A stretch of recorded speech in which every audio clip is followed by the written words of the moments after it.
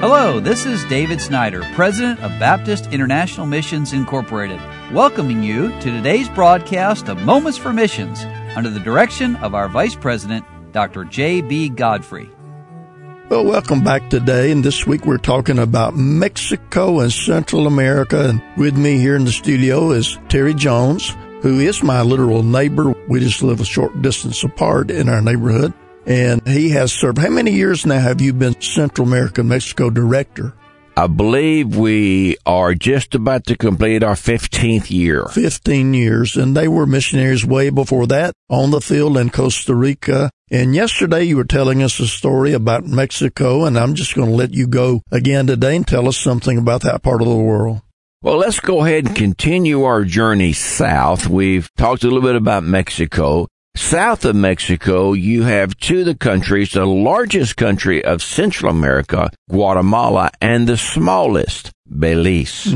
Guatemala, God's done some great things, and the work of the Lord there is growing among the national pastors. We only have one missionary couple there, our brother Joel and Mary Lou Marsh. Joel's a second-generation missionary. And they have a great church right outside Guatemala City. But there's so many other cities and villages and towns that need a gospel witness. And so that's the largest among the Central American countries. Bordering it to the northeast is Belize, the smallest country. And for years we prayed that God would send laborers to Belize.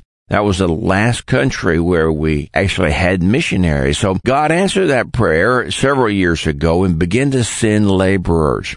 Two couples that are still working there. One couple there is Jonathan and Elizabeth Schertzer, who are working in the capital, Belmopan.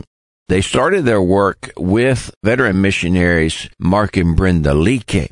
And the church now there in Belmopan is going strong, growing, and I've got notes from the Schertzers about everything from playing with scorpions to eating armadillos. Right. And they said, what a great way to spend their lives on the mission field.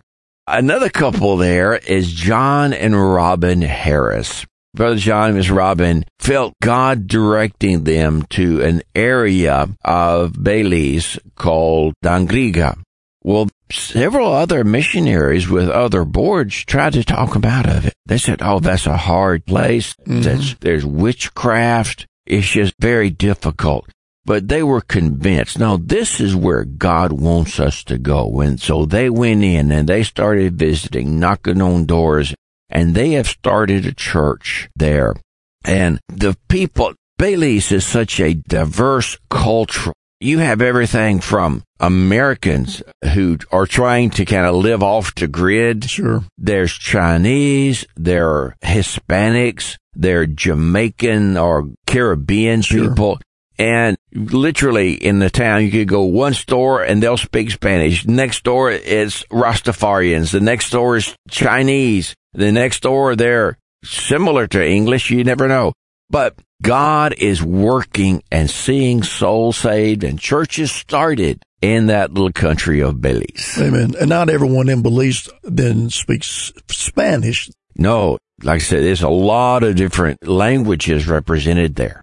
Well, dear listeners, as you hear these challenges about these different countries, maybe God will speak to your heart and call you to go work in one of these places. And we are praying here at BIMI to the Lord of the harvest that he would send forth laborers into the harvest fields. So you pray with us and you keep your heart open that God could use you in serving him. You've been listening to Moments for Missions. For further information, please write to BIMI, P.O. Box 9, Harrison, Tennessee 37341, or call us at 423-344-5050. Or you can visit us online at www.bimi.org. Until next time, may the Lord richly bless you.